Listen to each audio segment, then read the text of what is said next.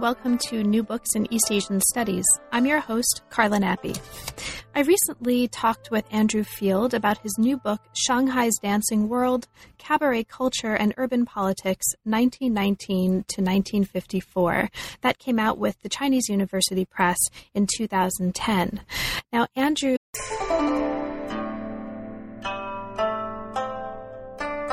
Hello, welcome to New Books in East Asian Studies. I'm your host, Carla Nappi. I recently talked with Andrew Field about his new book, Shanghai's Dancing World, Cabaret Culture and Urban Politics, 1919 to 1954, that came out with the Chinese University Press in 2010.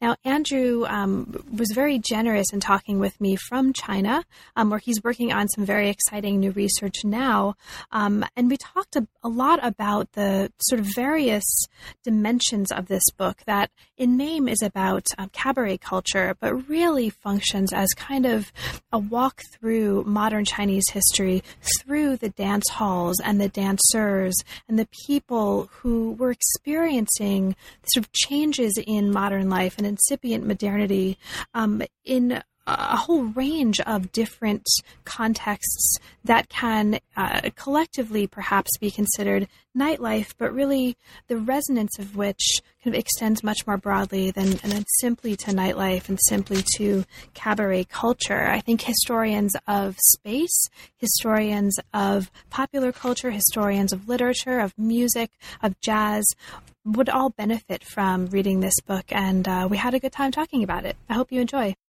Hi, Andrew. Hi.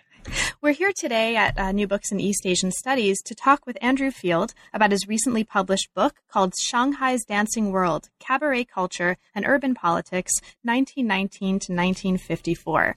Now, this is a book that, for those who haven't yet had the opportunity to read it, it's about much more than the history of dancing and cabaret culture, although that's certainly, you'll certainly find that here. Shanghai's Dancing World does a great job of situating the Shanghai dance scene in the early 20th century as a microcosm of much, much more than dancing, and really a microcosm of the modern history of China. So thank you so much, Andrew, for making the time to talk with us today. Oh, you're welcome, Carla.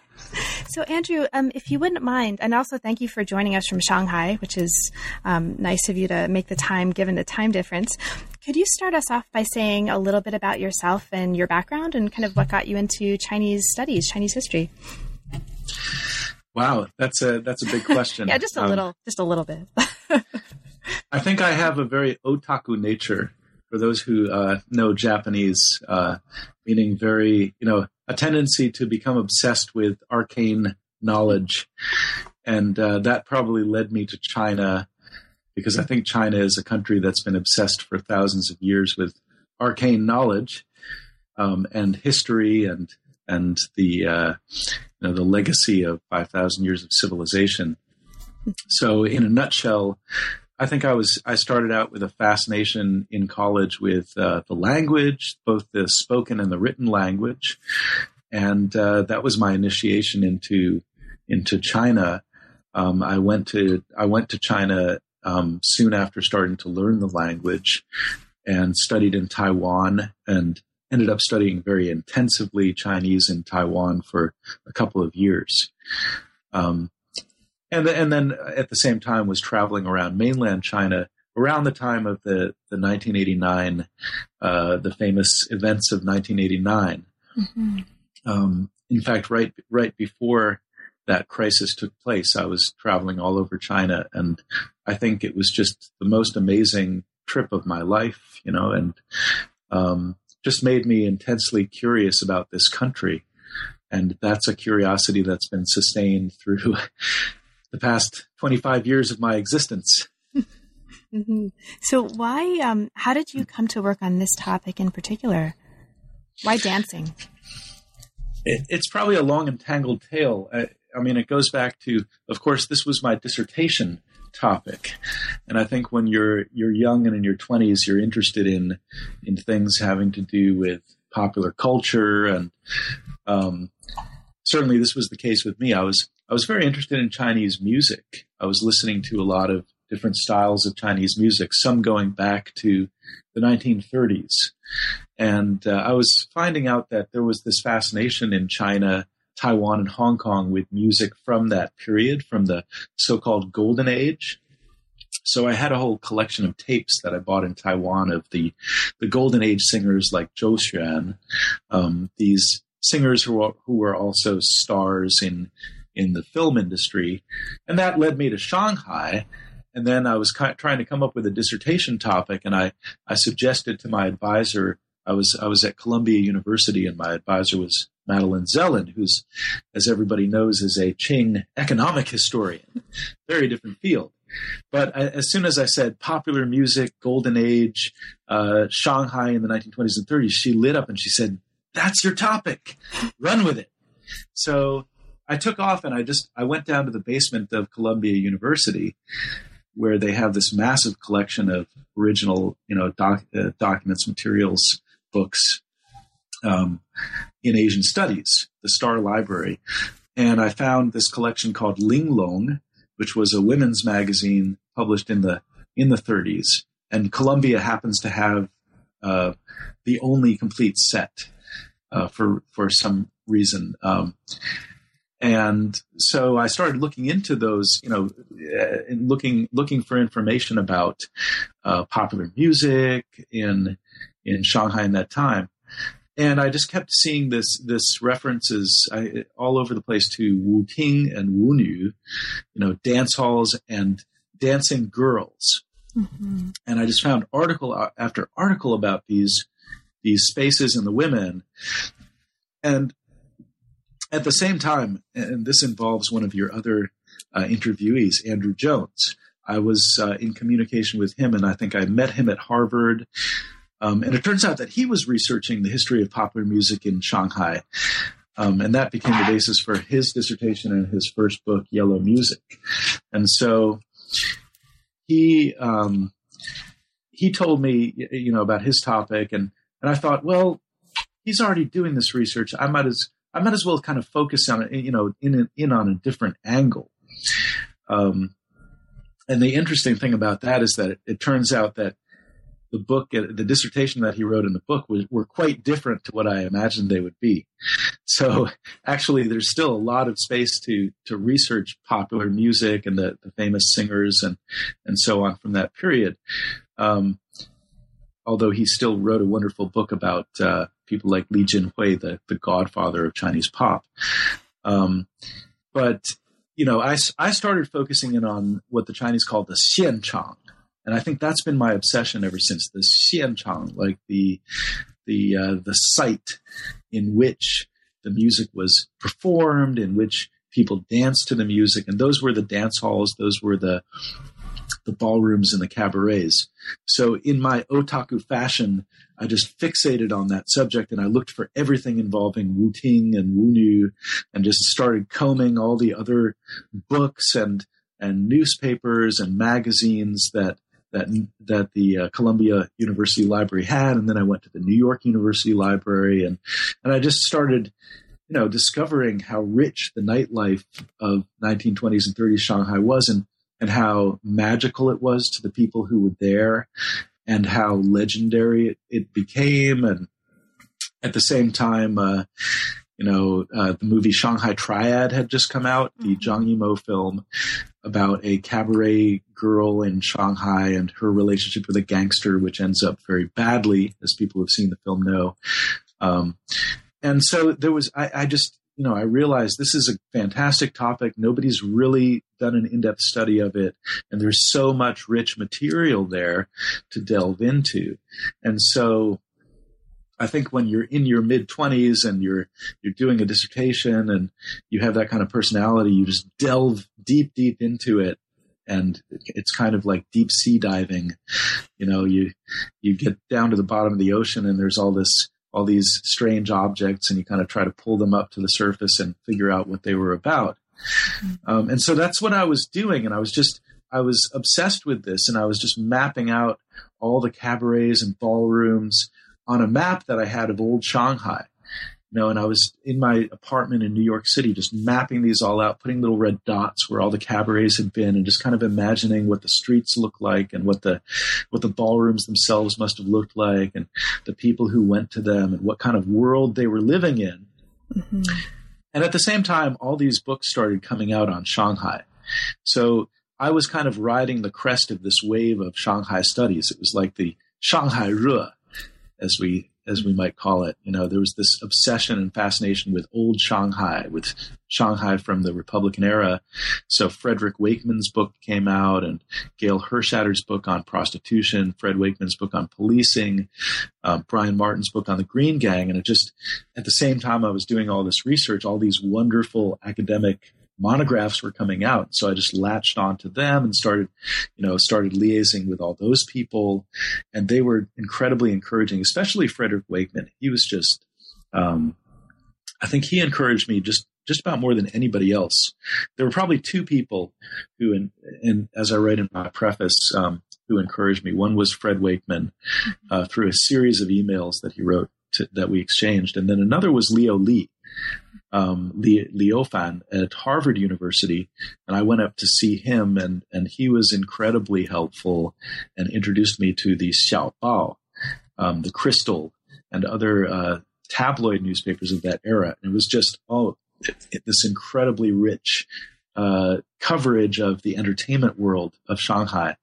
So I just dug into that, and then of course I got a fellowship and went to Shanghai, and my entire life was transformed, So I think it's that's the story of how I got into it. Psychological reasons for why I would get so involved in this are probably another issue that, I'd have to discuss with my psychiatrist. But, we all get into topics for different reasons, probably having to do with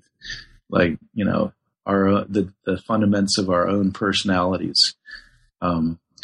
So I just kept researching it in Shanghai. I went to the archives. I went to the municipal library. And again, just this rich treasure trove of documentation, and this whole world of entertainment just opened itself up to me over the next couple of years. And then as you know, and as anybody who's done a PhD knows, there's that incredibly difficult process of trying to figure out how to make sense of it all and how to put it together into a comprehensive story or a thesis. So I was, I think a lot of smarter scholars than myself would have come up with a thesis to begin with and then gone and got their material. But I kind of dove into the material first and then had to try to pull out a thesis around that.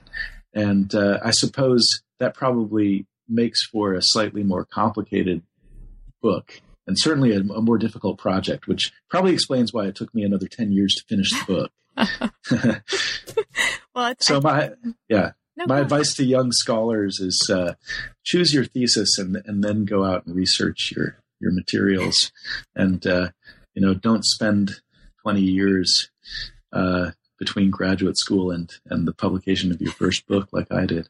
Well, it was an odyssey. It was an Odyssean adventure.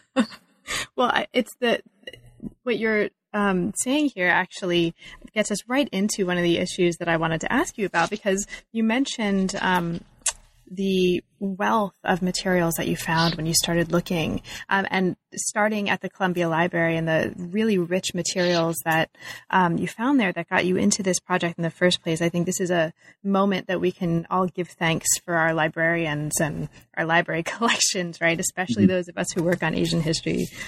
Without that, I think our careers would look very, very differently. But this is, so you mentioned these tabloid magazines, and you mentioned your interest in space and mapping, and we'll definitely get to that over the course of our conversation. But can you maybe get us started by talking a little bit about the kinds of sources that went into this book? Because one of the striking things for the reader is the wealth of material and the very different kinds of material that you're bringing to bear in creating this extraordinarily compelling and very richly textured tapestry of nightlife in Shanghai. Well, very well put. It was just, there was this, as anybody who has studied the history of Shanghai knows, especially if you have the ability to read Chinese materials, there's just this incredible wealth of documentation on the life of the city, on the cultural life of the city. And it's just seemingly endless, this kind of bottomless well of magazines and newspapers and visual materials and films and novels. And very few cities, I think, have that kind of wealth. I suppose New York does, Paris, but there's a small handful of cities in the world that were just that built up this amazing print culture around the process of modernity. Because what I was really trying to study was the process of modernity, of Chinese people encountering the modern world and how they negotiated the modern world, which was a very alluring and yet very threatening and hostile world. And so urban culture was central to the construction of the modern world and modernity. In terms of the materials themselves, as I said, these tabloid newspapers, there were just hundreds of them published in Shanghai between throughout the early 20th century. They just kind of came and went. The Crystal, which I mentioned, was one of the major sources, and it covered, like these other tabloids, they covered news items, they covered kind of international news, but a lot of their pages were devoted to entertainment. And by the end of the 1930s, there was one page devoted entirely to the dance halls or the cabaret culture of the city. So that's how important it was. I confess that I was never able to go through all of those pages of materials. But I did go through a good 15 years of coverage of that world in the Crystal. And that became kind of the backbone of much of the cultural history that I was trying to document and make sense of. And then there were the archival documents, the government records. And in that area, I was very lucky. This was before the Shanghai Municipal Archives, went electronic, and you were able to get on a computer and just type in the keyword and find anything you wanted. This was back in the age of, not even a card catalog, but just books based on departments, and it was like looking for a needle in a haystack. But one day I was very kindly ushered into a secret room where they had a card catalog that they were, I guess, using in preparation for the electronic catalog. And they showed it to me and they said, "You have a day, go to it." And I found 200 documents and files in that day, all, because for the first time I could see things organized by topic. So I just went to, the topic of Wu Ting, Wu Nu, dance halls, dance hostesses, cabarets, bars. And I found this treasure trove of archives, mostly from the Shanghai government and police force of the international settlement back in the 20s and 30s. And I also went through the Shanghai Municipal Police files while I was at Columbia University and found dozens of case files on the cabaret industry. So just pulling all that material together, just thousands of documents, and trying to, put it into chapters and tell, into a narrative and tell a story. That was the long and arduous process of the making of the book. Yeah. And it's really amazing to think about, what that process might have been like. I mean, I think for any of us and for anyone listening who's either been through the process of creating a dissertation and then a book, or who is now in the process of creating a dissertation, one of the biggest challenges is to figure out what not to include, right? Sort of how to deal with this morass of material that all seems relevant and how to weave this into a coherent story. And I think you've done this amazingly well here, but I can't imagine the challenge when you talk about that, having that much material to work with and how to cull. Well, I'm sure you can probably imagine it if you're a historian of science, right? That's right. So you've probably, studied the story of Joseph Needham and his books. And I mean, it's that kind of process of just going through massive amounts of documentation and trying to pull it all together. And I'm just mentioning that because I know that you study science and medicine as kind of an example. I certainly don't intend to compare myself to the great Joseph Needham, although I see him as a wonderful inspiration. And other people like Fred Wakeman, right, who also just go and research, thousands of documents and write a 1,000-page book that then their editor has to tell them, well, it's got to be 400 pages. You've got to cut it down. That's right. Is there anything in your in these explorations in the course of your research that any sources that really excited you, or was there a moment that you found something that really shocked you in the course of your exploration of these sources, and or is there anything that you were particularly excited about that actually didn't make it into the book, that you didn't have a chance to fit in? Oh, well, that's an interesting question. Well, I suppose. On the one hand, some of the violence that took place in cabarets, and in Shanghai in general, was quite shocking and disturbing.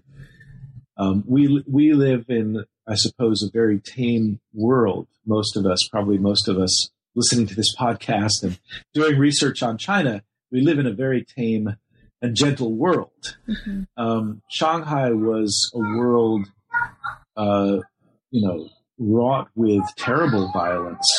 So I think some of the most shocking things that I discovered had to do with the gangsters and their behaviors, and the pathologies of urban life, especially the way that women were treated in that world, and some of the terrible and shocking things that the gangsters did to women.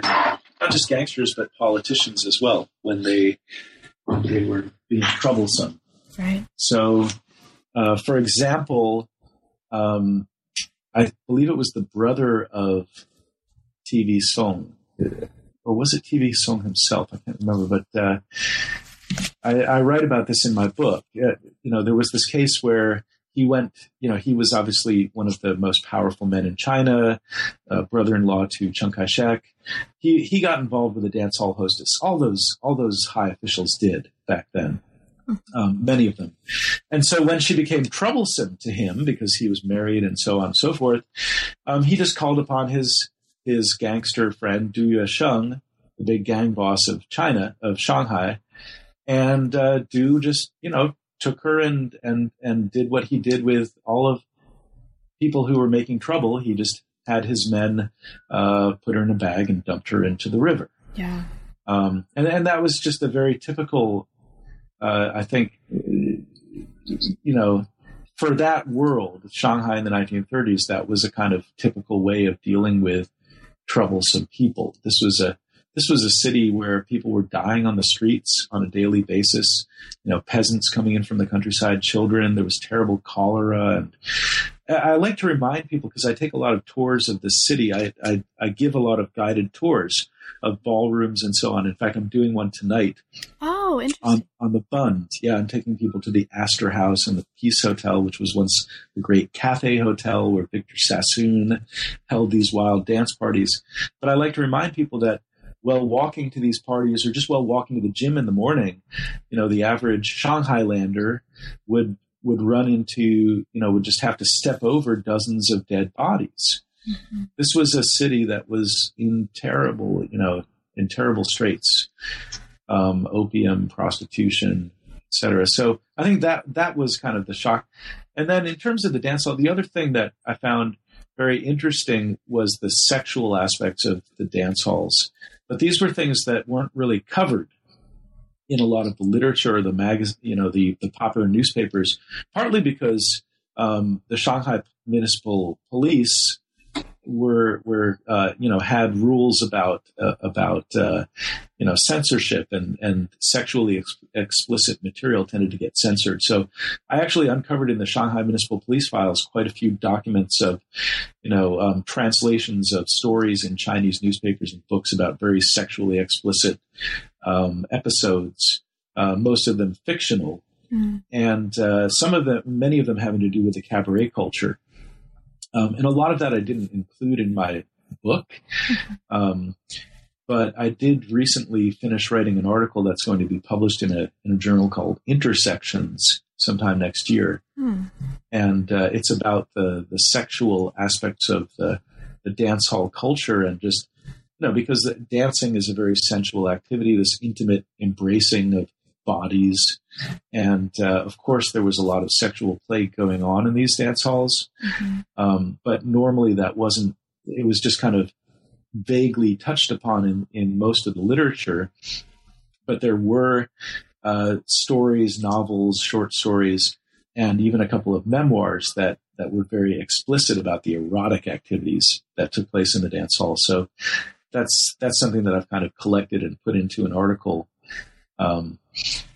about the dance halls as a sexual contact zone. And this was mostly a world for Chinese people, I should say. Shanghai was an international city, but there were only, a few tens of thousands of foreigners living in the city, and there were millions of Chinese. And by the 1930s, the cabaret industry, with its hostesses, with its, female dancers, which we would have called taxi dancers, dime dance girls, they totally dominated that industry. And so one of the things that I was really trying to look into was the lives of these women, their strategies, their kind of life trajectories, where they came from, where they were going, why they had gotten sucked up into this world, which was a very glamorous but also very dangerous world. And I think that in terms of, there's also a very big, I think,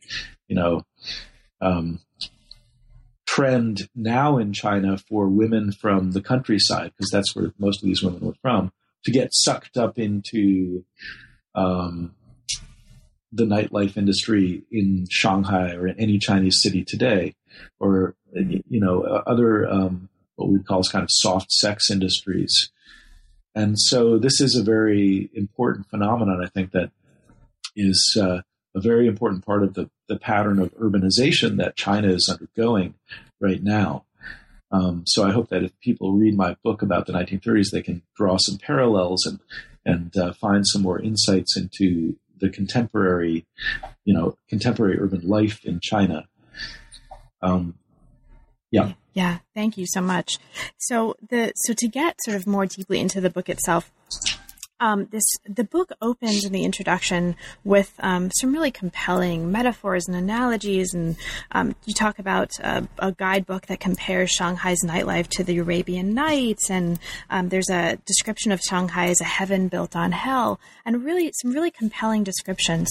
But one of the things that the introduction does is really sets up for the reader the kinds of sources and the kinds of perspectives that you're bringing to bear on this study. And that includes, as you kind of discuss it here, old Shanghai nightlife through both Western and through Chinese eyes. And using a Chinese perspective here, or using a lot of Chinese sources to talk about this, is actually really fascinating and one of the great contributions of this book.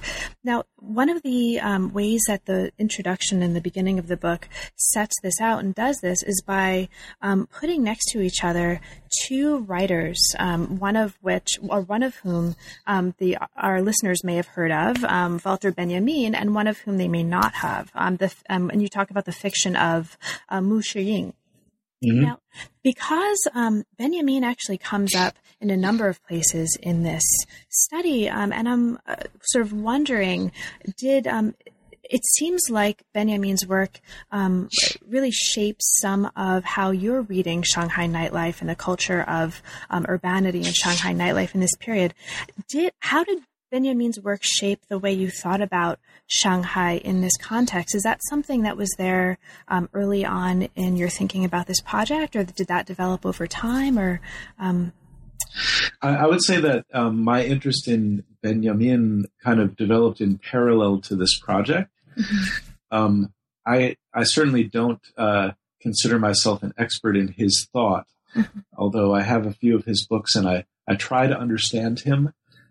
Actually, I think that anybody who claims that they really understand Benjamin is probably mistaken. Except there are probably a few experts out there in the world who have really delved into him, mm-hmm.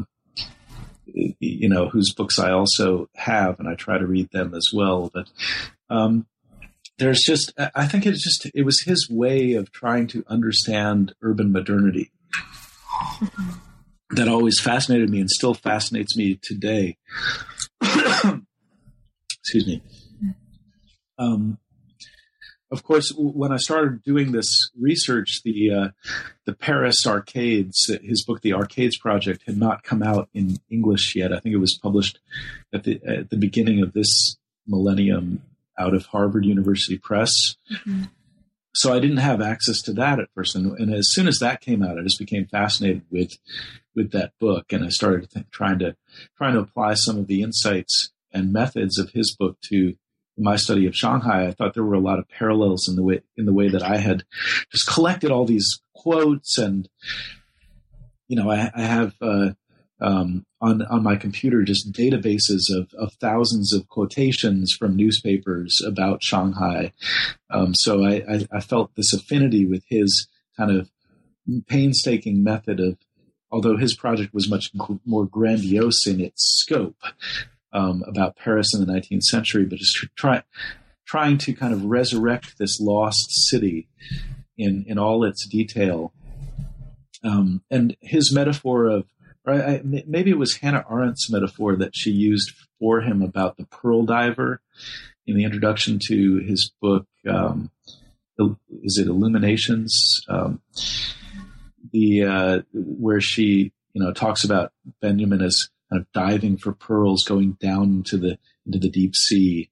So I began to think of myself as this deep sea diver trying to find these pearls, all these sort of the detritus, which, what he called the detritus or the garbage of history, the sort of the forgotten stories, the forgotten people, the people who were not, making headlines in national newspapers, but just kind of people who are living their daily lives and trying to struggle in this modern and ever-changing metropolitan environment. So I think for me, Benjamin and his work were a great inspiration. And I liken him to Mu Shiying, who was an avant-garde writer in Shanghai in the 1930s, who I also feel kind of an affinity for. He was this, elegant, kind of a dandy, I suppose, from a wealthy banker's family, although his father went bankrupt at some point in the early 1930s. But he was very well educated and kind of an autodidact, and graduated from Aurora College in Shanghai, and just started frequenting the dance halls as a young man, and eventually married a dance hostess. And he wrote these wonderful avant-garde, very, kind of ultra-modernist stories about life in Shanghai, and many of them had to do with the dance halls and with the dance hostesses. So he became a constant source of fascination for me.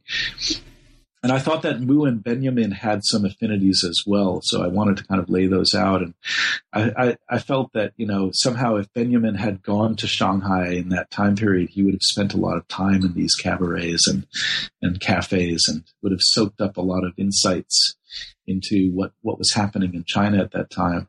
And he and Mu Shiying would have had a fascinating conversation, if only they had been able to speak to each other. I think they were both these great explorers of the urban condition and of the psychology of the urban condition, the alienation, the the endless quest for kind of material pleasure, and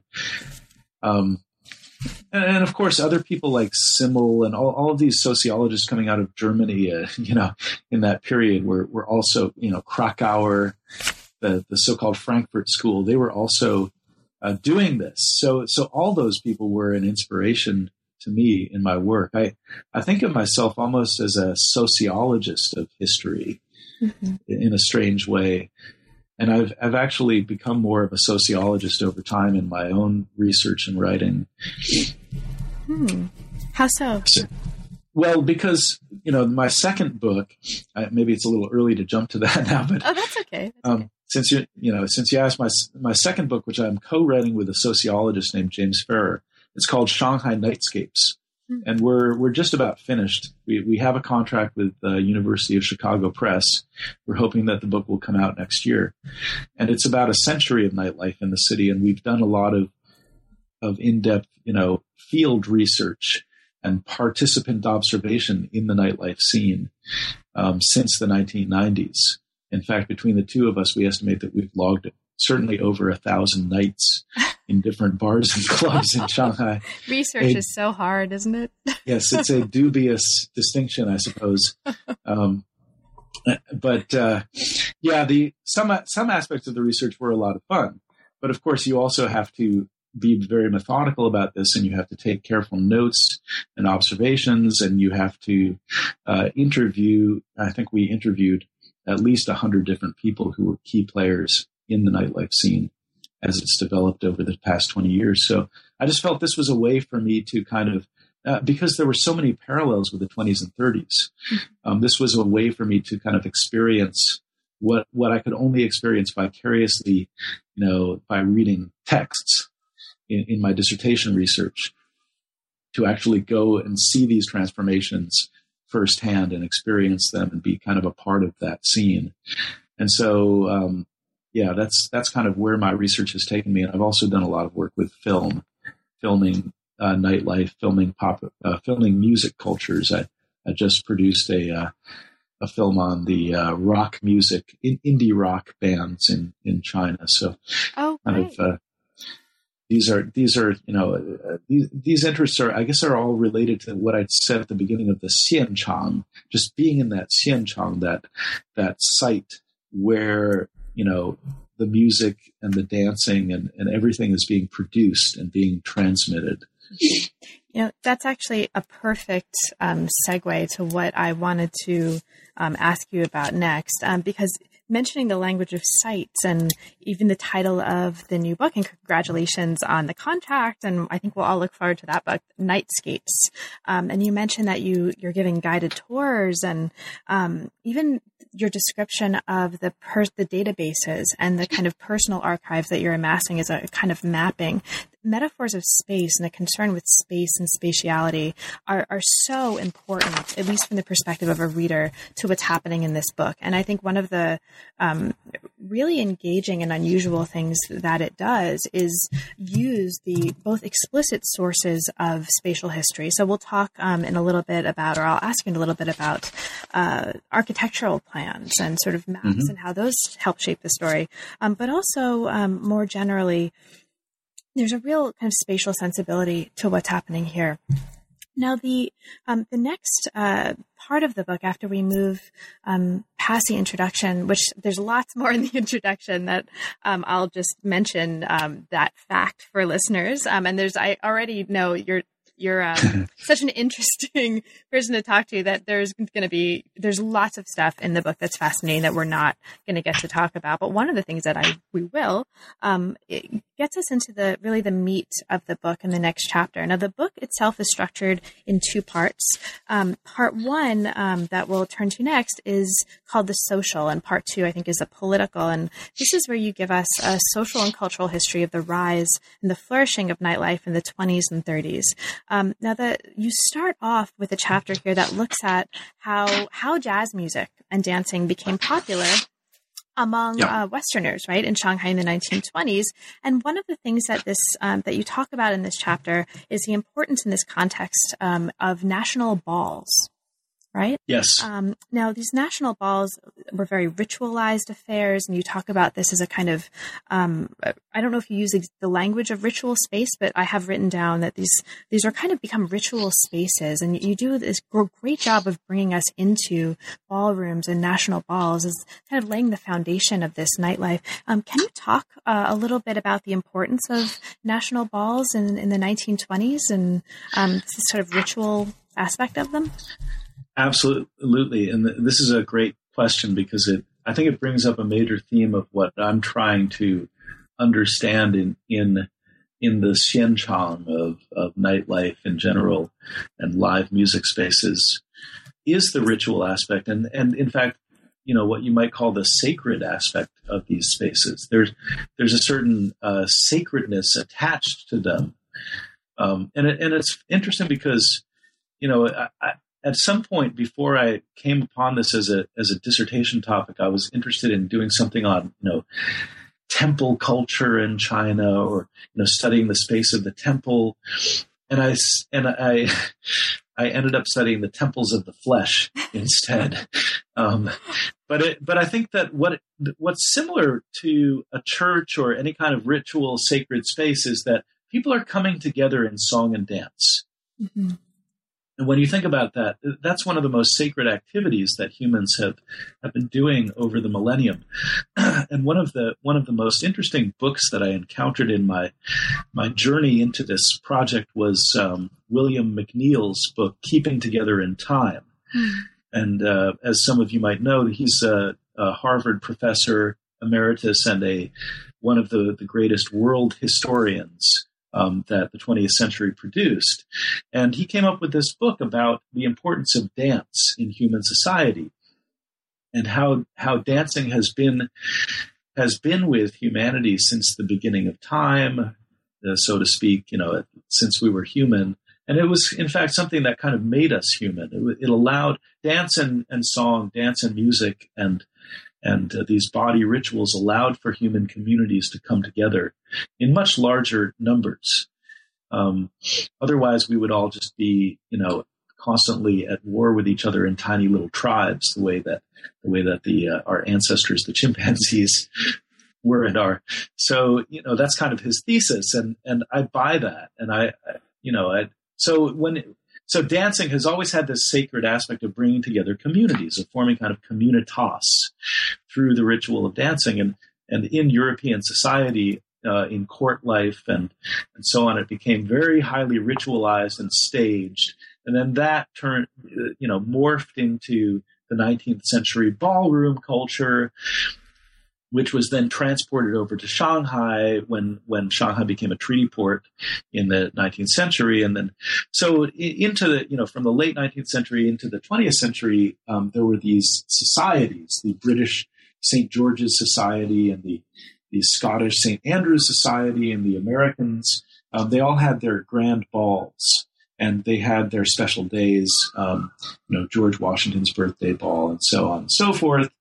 Where they held these huge events. They would invite thousands of people to attend, and the entire guest list for these balls was always published in the North China Herald, as well as a very lavish description of all of the decor, the design work that went into the ball, the organization of the affair, and then kind of, how it was carried out. Excuse me, including what people ate and drank and how much they consumed and how crazy the dancing, it became this kind of almost orgiastic ritual by the end of the night, getting into 3 or 4 in the morning.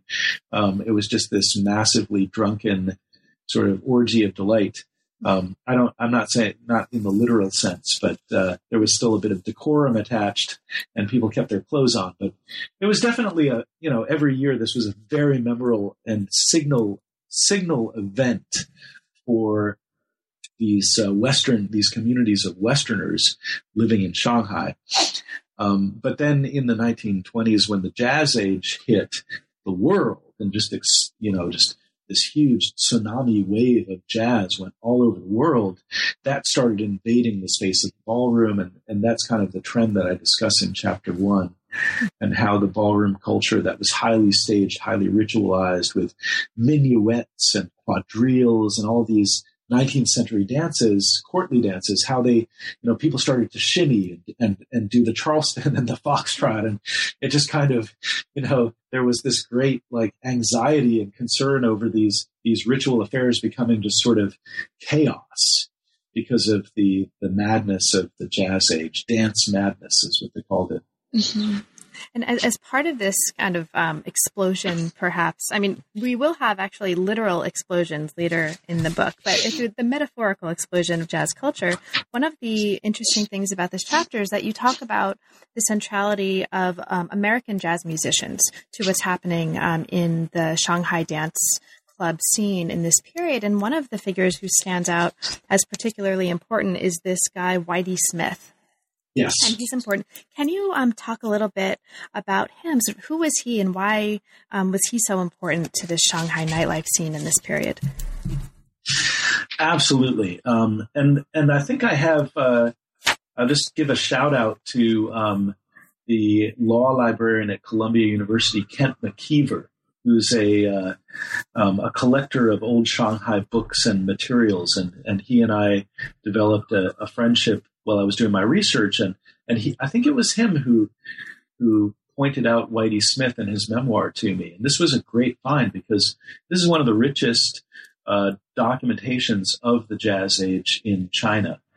And he just writes copiously about all of his experiences as a band leader in Shanghai. And I was only able to include a tiny portion of his material in my book. But he came out to Shanghai in 1922. He was a jazz drummer working in the Barbary Coast in San Francisco, just when jazz was starting to really hit it big and white musicians were taking up the jazz idiom and kind of, and he was one of them. And then he was discovered by this man named Louis Lado, who was running a nightclub in Shanghai, an American. And he convinced Whitey to sail out to Shanghai. And, I think he probably thought, like most people who come to Shanghai from abroad, they think, well, I'll be here for a couple of months, see how it goes, have a bit of fun, maybe a year. And then they end up staying the rest of their lives. And I'm one of those people who just got sucked in again and again. It's kind of like a maelstrom. It's like but anyway, so Whitey went to Shanghai and he started up a band, and he just got hired by all these wonderful nightclubs and ballrooms to be the orchestra. And in addition to playing all the great American hits of that time, he started composing his own music. And at one point, when he was performing at the Majestic Hotel, which unfortunately is not there anymore, it was the finest ballroom in China, but it was destroyed in the Depression era. He was performing there, and the manager said, well, listen, Whitey, there are quite a few foreigners living in Shanghai, but not enough to sustain a regular business for this ballroom. You need to find a way to attract the Chinese customers.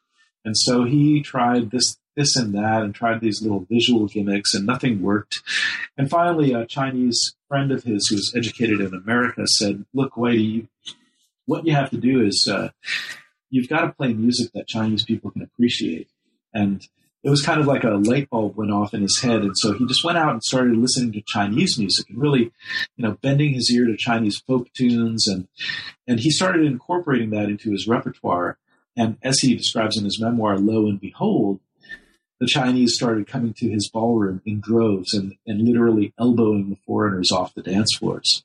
So I think he, as most musicians and performers might do in a autobiography, he probably exaggerates his own place in this process, which was a more complex process of, Chinese people becoming accustomed and embracing the jazz age. Mm-hmm. It was basically a 10-year process that took place in the 1920s that started with just pure, shock and disgust and disbelief at these foreigners and their ways. And then by the late 1920s, the Chinese were literally elbowing the foreigners off their dance floors. Mm-hmm. And I've documented this in many other sources as well. There was just this surge of Chinese dance madness And that's the subject of chapter 2 of the book. So that really just started it off. And then after that, so the first chapter is really the world of Westerners in Shanghai. And after that, it becomes a Chinese story. Right. The Chinese just completely take over the industry. They dominate it. They take it over physically. They take it over economically. They take it over culturally. And they turn it into a hybrid space that was, had some elements from Chinese leisure culture going, courtesan culture, tea house culture, and so on, but also was very modern, and there was nothing else like it in China. Right.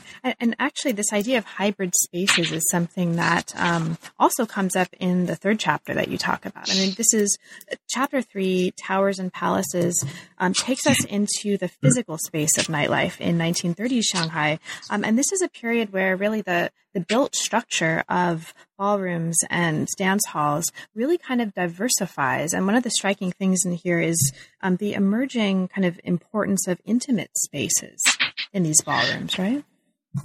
Yes, that's another great observation because, that's so important to that chapter that, in the 1920s, the model of dance hall was basically this big cavernous, room with marble floors, and it was very grandiose and eloquent, kind of like the main hall of a king's palace, in European culture. But it wasn't a comfortable space to dance. And so in the first big innovation in the 1920s was the creation of the sprung dance floor, putting springs underneath the dance floor so that people could actually kind of feel more comfortable and their feet wouldn't get tired after an hour of dancing. And that happened in the West. And then Shanghai very quickly adopted that. I think the French club, the Cercle Sportif Français in the French Concession, was the first ballroom to adopt the sprung dance floor. And then in the 1930s, there were all these innovations around creating intimate spaces because people realized that, this psychology of space, that if you have a big cavernous ballroom like the Majestic it was this big marble, ballroom with pillars and a fountain in the center, very regal. But, if there weren't 1,000 people there on a given night, the place would seem totally empty and desolate. Mm-hmm. And so they started building new designs, and the Paramount Ballroom, which is definitely Shanghai's most iconic ballroom of that period, was the epitome of this. The Chinese architect who built that, he decided, I'm going to create a ballroom that can fit 1,000 people comfortably. But if there are only 50 people coming on a Monday night, they'll still feel comfortable and they'll still feel like there's a party on. Mm-hmm. And so he built all these little intimate spaces and alcoves and private dining rooms and a bar. And the dance floor, the main dance hall itself, was kind of compact. If you can go there today, it's one of the 5 or so ballrooms that still exist from the period, and the only ballroom that is still being used as a commercial dance establishment that I'm aware of today. And it does feel very kind of compact compared to some of these other ballrooms from the earlier period. So he was trying to deal with this psychology of the consumer. You come into a clubbing space or a dance space and, or a bar or whatever, and you want to feel like you're, that there's a party on, that you're mingling with a lot of people. And so this was a design principle that I think just carries throughout the 20th century and into the clubs of today. You can see it certainly in Shanghai clubs today. Most of the good ones are designed on this principle. They have got a lot of small spaces that kind of add up, but they can close off certain spaces if there isn't a big crowd. And so they're always trying to crowd people into a tight space. That's kind of the principle of good club design. Mm-hmm. So it was really starting in the 1930s. In this chapter also, in addition to bringing out the importance of air conditioning, right? The historian of science in me loved that aspect. And frankly, if it doesn't already exist, graduate students everywhere, someone needs to write the book on air conditioning and modernity. Maybe it already exists.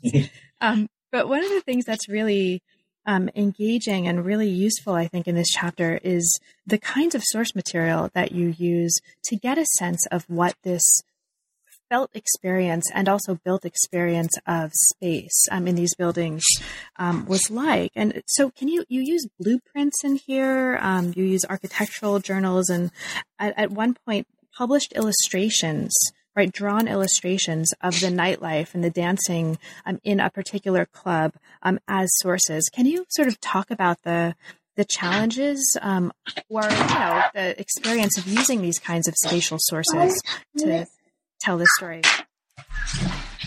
Sure.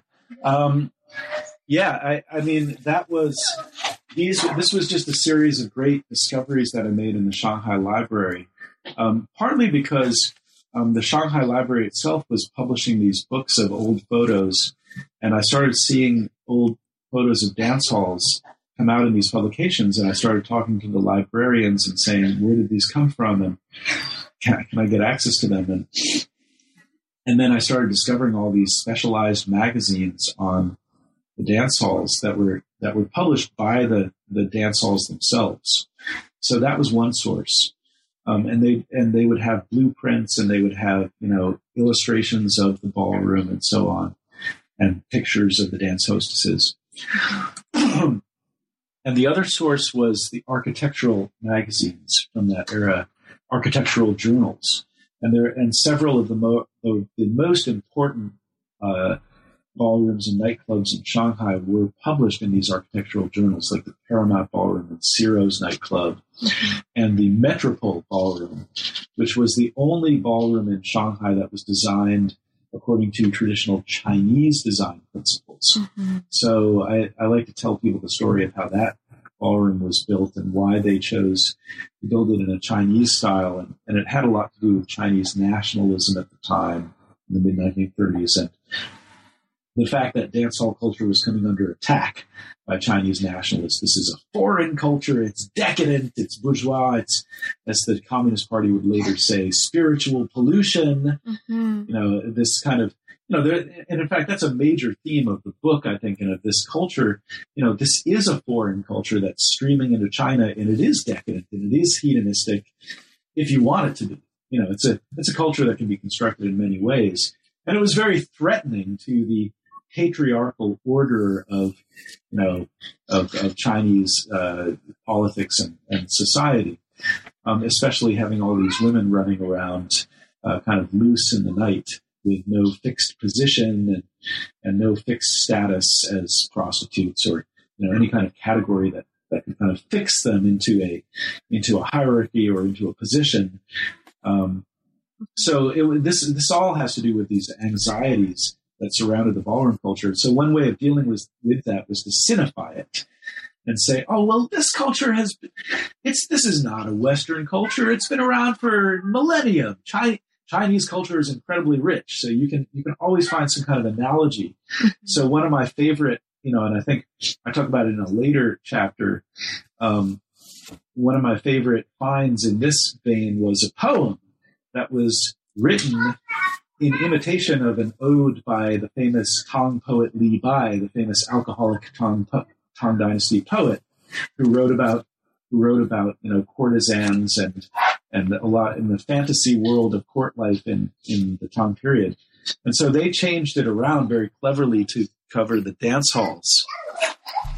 Mm-hmm.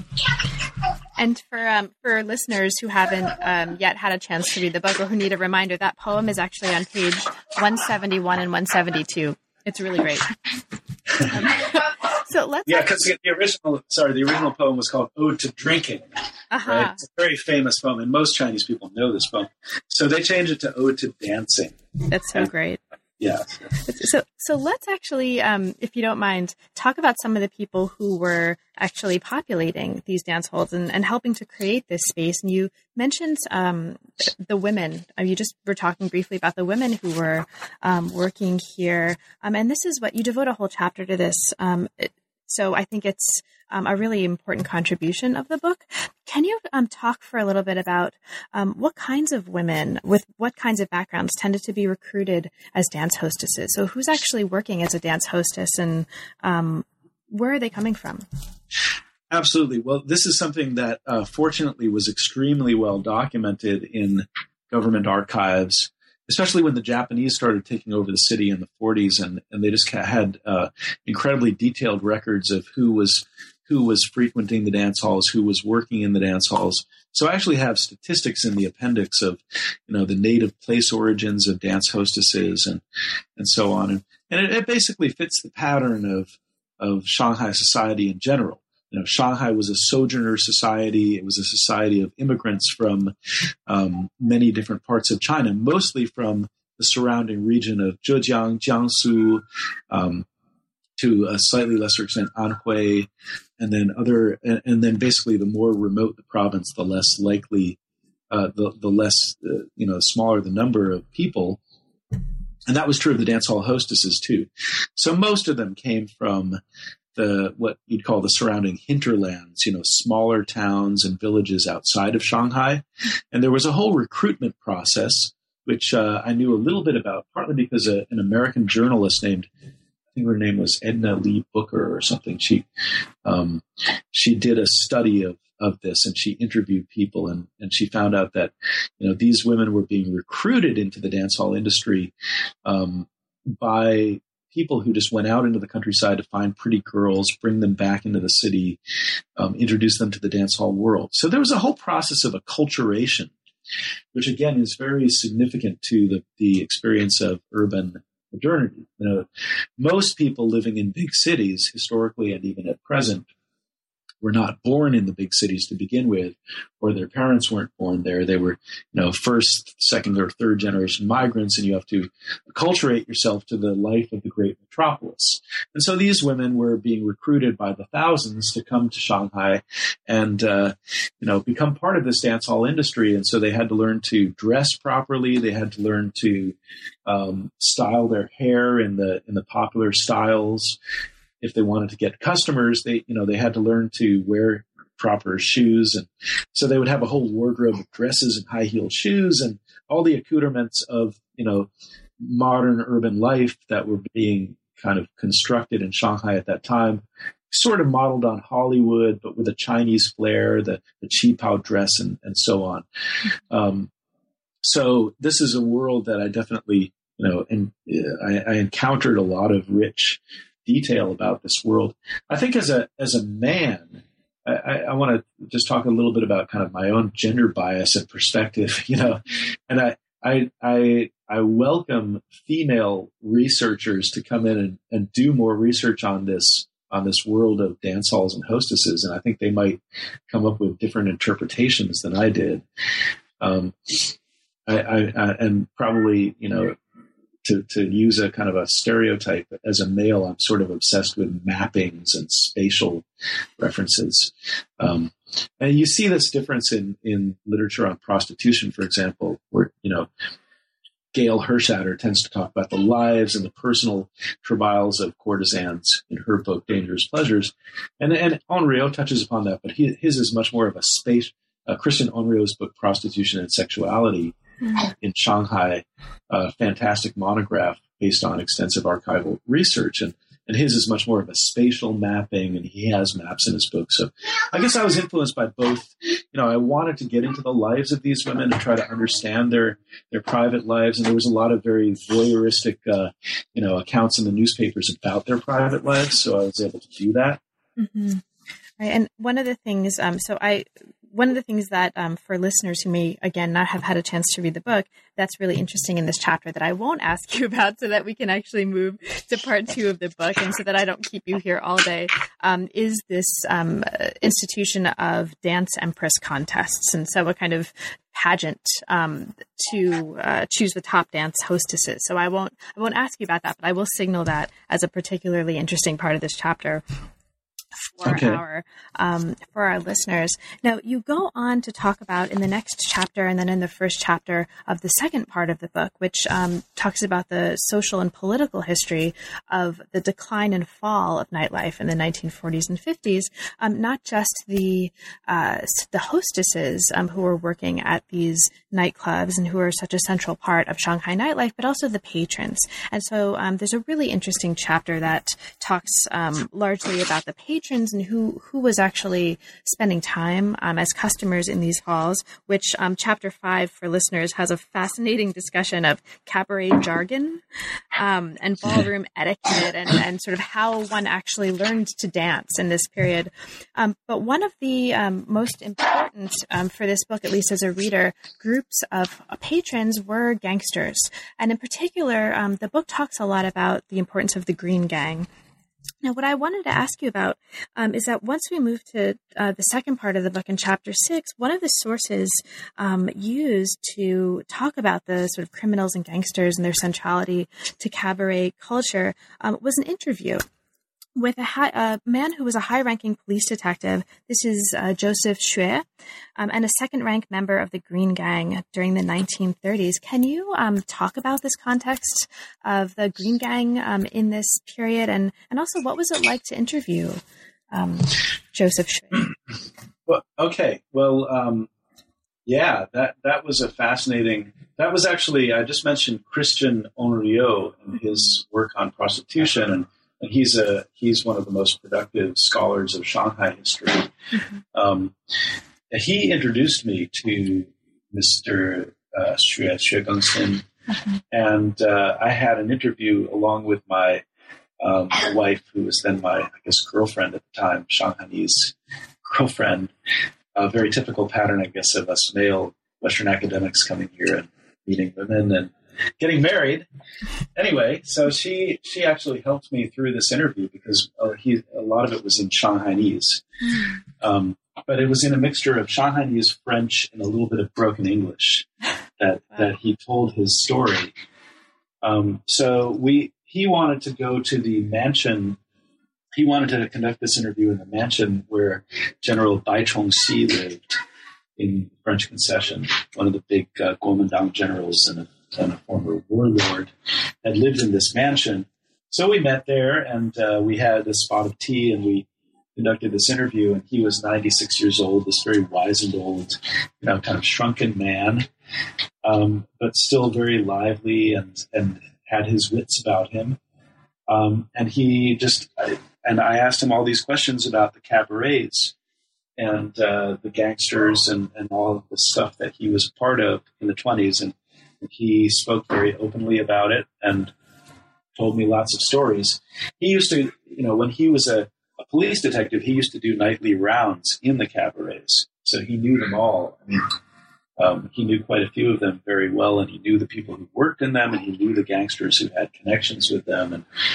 And he was in the gang himself, and he was also very close to Huang Jinrong, who was the pockmarked Huang, the big gang boss in the 1920s, before Du Yuesheng kind of took over the enterprise and established his sort of paramountcy over the Green Gang in the 1930s.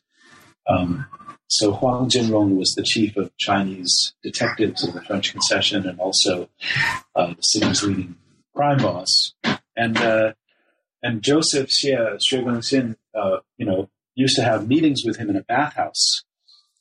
And one of the stories that he told me, I don't know if this made it into the book, but he told me, in 1924, Huang Jinrong was arrested because he had this is a famous episode. He had organized the beating of a man who was at his opera house, which he owned, and his favorite opera star was singing one night, and this man was booing and catcalling, and so he had his men take him out and beat him to within an inch of his life. And that man turned out to be the son of the most powerful warlord in the region. And so that trumped the most powerful crime boss in Shanghai. So when the warlord found out he had Huang, he had his men go and arrest Huang and take him to a prison or a jail cell way out there in the countryside. And then Du Yuesheng had to kind of organize and negotiate for his release. And that was really the rise of Du as the beginning of the rise of Du as the most powerful gangster in Shanghai.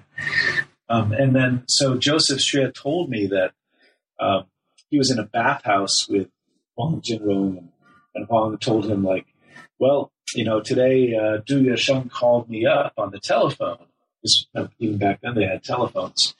And normally he would address me as Uncle Huang, a very respectful, Huang Shu Shu.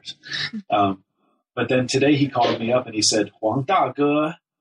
He called me Big Brother Huang. So at that moment, he knew that his that Du was kind of replacing him as the big gang boss. And so there were many little kind of anecdotes that he related to me, but mostly he just told me about the relationships between the gangsters and the cabarets. And he confirmed my suspicion that one of the leading dance industry managers, a guy named Zheng Weixian, was affiliated with the Green Gang as well.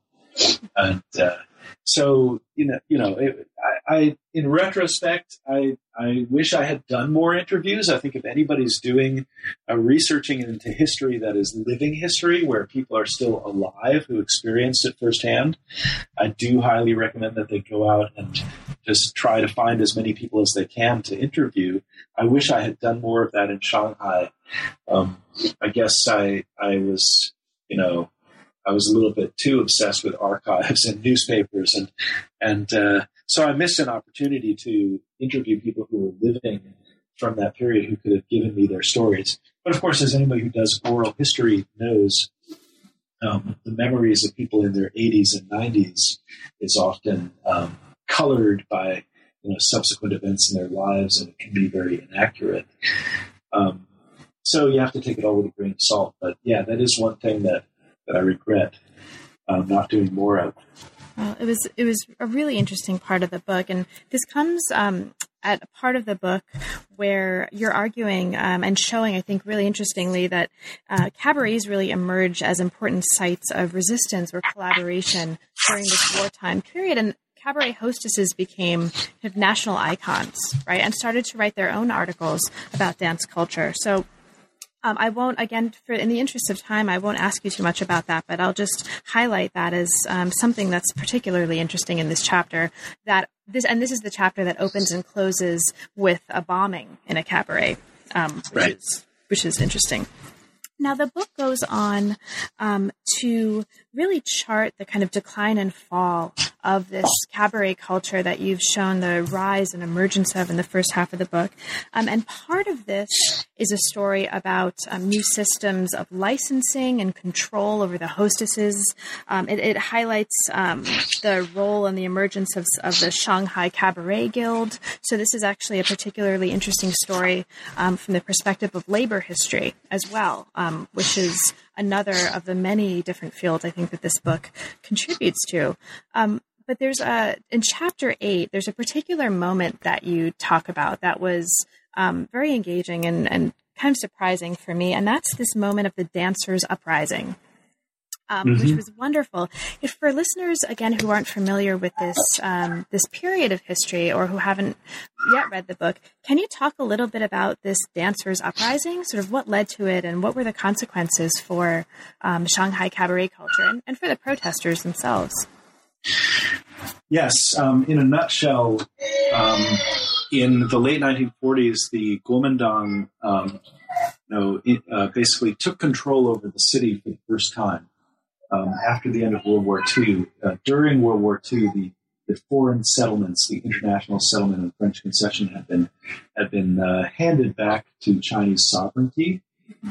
And so when the Kuomintang returned, when the nationalists under the leadership of Chiang Kai-shek returned to Nanjing in 1946, they had always had this notion that they wanted to clean up the city and rid it of all its vices, and kind of like Hercules in the Augean stables, just come through and just wash out all the sins of the city and show the world that Chinese governments could run a proper city and a healthy city, and that it was because the foreigners had been corrupt and in collusion with all the gangs that they had ruined the city in the first place.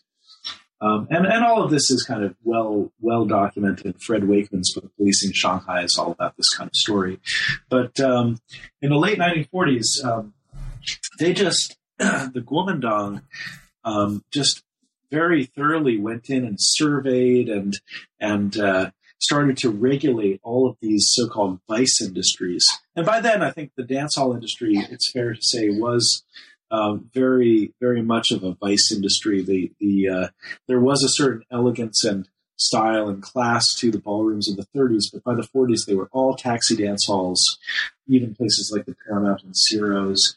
And, classy people could still go there with their dates, and there were still women going to these ballrooms as customers. But for the most part, they were hostess clubs, and the men were there for the hostesses. And the hostesses, many of them had been roped into some kind of prostitution racket or another. So it was I suppose, in their words, a sinful industry. And so they started regulating it, and then eventually there was a policy, a nationwide policy to ban commercial dancing, called the Jinwu policy, ban dancing, and and that was done in a very heavy-handed way by the national government. They basically told the municipal government in Shanghai, you have just a few months to clear the city of all its dance halls, and so they held a lottery. The city government held a lottery and decided, okay, we're going to shut down half the dance halls within 3 months through this lottery system. And all the dance halls at that time had been organized. The managers of all the dance halls had been organized under the Japanese, under the Japanese occupiers. They'd been organized into a guild, which I call the Shanghai Cabaret Guild. And the guild had been organized in order to manage and control the industry. But now they were able to use that organization to fight this policy. And so they organized a huge campaign against this banned dancing policy, and they argued this is going to lead to, it's going to put thousands of people out of work. It's going to turn hostesses into prostitutes in order to make a living. And the day of this lottery on January 31, 1948, they held a big meeting at the New Zealand Dance Hall, one of the dance halls in the city. And you can see photographs of this in newspapers at the time. And I found in the Shanghai archives, I found this collection of like 300 newspaper articles just covering this event. Mm-hmm. And they had all been pasted into this, scrapbook by somebody for some purpose, which I didn't, it's not totally apparent what that purpose was, but I think they were trying to learn from this incident. And it might have even been the CCP who put this together. It would make sense because of what happens next.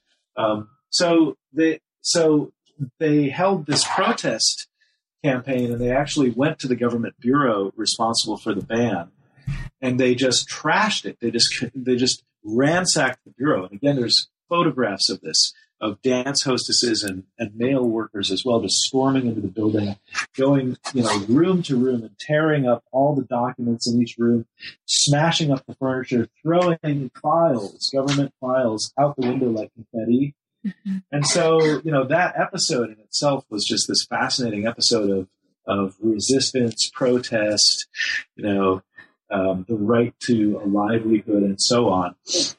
The amazing thing, I think, is that the government actually treated these people very well in retrospect. They arrested everybody that had some kind of signs of having done violence, because there were thousands of people on site, and only a few hundred had gone into the building. So the police had to go in and separate the innocent people from the guilty ones. And they probably arrested a few hundred people and sent them to prisons all over the city, and they interrogated them all. And I have all the records of their interrogations. And eventually, they kept, I think, less than 100. I'm just going by memory here, in the jails. And then they held a trial, which was a very fair trial. They had, an advocate on either side arguing, and they tried to find out who was the ringleader and who was guilty, and was the Communist Party involved in this incident, and so on. And they ultimately let just about everybody go, and they stopped the ban. So I think it's kind of a testament, actually, to the degree of civil society that existed in Shanghai by that time. The communists, on the other hand, had a very different policy. They were very methodical about just shutting down the industry, but over a span of time. They knew that if they had done it overnight, it would just create chaos. So they just phased it out. They just kept raising taxes on the dance halls. They tried to, set up ways to re-educate and re-employ the male and female workers in the dance halls. Mm-hmm. And they also held this mass campaign in Shanghai society saying, don't go to the dance halls. This is a decadent bourgeois habit, mm-hmm. And we are building a new society. So they just attacked them from all sides, but in a very methodical and sort of painstaking way over a process of 5 years. Mm-hmm. So they phased out the industry, and they did it with the minimum of kind of social damage. Now, there were people in the industry who were arrested, imprisoned, and even executed. Those were, the high-level managers of the industry who might have been, evading taxes or had been gangsters or so on and so forth. I don't really know what happened to all of the women in the industry other than that they were just phased out of it. Mm-hmm. And it's almost impossible to find out what happens to these women afterwards. But I think they just tried to live a regular existence and just, and of course it became, under the new communist era, it became, if you had been a dance hall hostess in Shanghai prior to 1949, you did not talk about it. Right. You just did not bring it up because, your life could be in danger. You just had to suppress that knowledge. And by the late 1950s, Shanghai, there was no dancing in Shanghai after say 1956. A new mayor came, and it's interesting because from what I've heard, I just did an interview with a guy who's now in his 80s, and he runs a dance studio here in Shanghai, and he was a kid in the 1940s and kind of came of age in the 1950s, and he was a lifelong dancer, and his father was a famous dancer from the 1930s. And he said that Shanghai's original mayor, Chen Yi, the first communist mayor, was actually a fan of dancing. And so he agreed with shutting down the commercial dance halls, but he kind of allowed people to keep dancing in the parks and, in public spaces. But then in 1956, a new mayor came into power, and he just completely banned dancing from any public space in the city. So social dancing, partner dancing was totally banned. But then this guy went out to Xi'an, the guy who runs the dance studio, who I interviewed the other day. He went out to Xi'an with his father, and in Xi'an they could still dance up until the Cultural Revolution, or I guess they came back after the Great Leap Forward. So it's interesting that the city that had done the most to introduce social dancing to China was the city where dancing was most suppressed, mm-hmm. Into the Cultural Revolution years. And then after the 1970s and after the death of Mao and the rise of Deng Xiaoping, it just exploded once more into the cultural scene, and dance halls started up all over the city again. Yeah. Well, that's actually that actually brings us to the epilogue, and so that's probably a great place for us to start to wrap up. And so we've taken a lot of your time, so thank you so much for your thoroughness and for your willingness to talk about this really fascinating book. There's a whole lot in this book that we didn't have a chance to talk about. It's a very rich study. Is there anything else about the book that we didn't cover, but that you'd like to especially point out for listeners who may not yet have had the opportunity to read it? Just a couple things. First, I am told by lay people that it is a readable book, which I'm always very proud of, because I always wanted it to be a book that people outside of academia could read. So if you're not an academic, I hope you'll still pick up my book. And the other thing is that it will be available very soon as an ebook. So those of you who are too lazy to go out to the bookstore, no, just kidding, who can't find it in your local bookstore, it will be available online eventually. So that's all I want to say about it. I think I've definitely talked people's ear off already. Oh, so what's next for you? You mentioned that you just got the contract for this new book, and you've been doing a lot of interviews. Is that what your immediate next project is? Well, I'm working on multiple projects as always. I'm very I don't know. I have trouble committing to one project at a time. It's just my life story. But they're all kind of related, and one of them is this book I mentioned earlier in the interview called Shanghai Nightscapes, which will come out of University of Chicago Press hopefully next year, and it's co-written with James Ferrer, and it covers the nightlife of Shanghai over the past century with a particular focus on the 1990s to the present. So it's more of a sociology and ethnography than a historical book. It's a bit of both. And then I'm also working on a project documenting the jazz scene in Shanghai today and going around. In fact, as soon as I get off the Skype with you, I'm going to be heading off to the Cotton Club, one of the blues and jazz clubs in the city, where I will be filming a Cuban band that's performing in Shanghai and interviewing some people. So that's another project, and I'm hoping to turn that eventually into a film if I can get the support and financing. As I mentioned earlier, I've already completed a documentary with another American here in Shanghai. We finished this documentary on indie rock in China, and that's actually going to be screened at a film festival in Texas called the Thin Line Film Festival in February. So if you're listening in Texas, please go to Thin Line Film Festival and watch our film Indie Rock in the PRC. And I'm hoping to find other venues and festivals to screen that film in the near future as well. So I'm kind of working on two different fronts, both the academic publishing front and the independent filmmaking front. That's great. Well, yeah. Andrew, the book is not only extraordinarily rich, and I can attest it's very readable and very well written, but I think our conversation's shown that you're also really a model of multimedia and transdisciplinary scholarship, which is really exciting. And I hope we'll have a chance to talk again once Shanghai Nightscapes is out. And best of luck to you with all of these exciting projects that you're working on.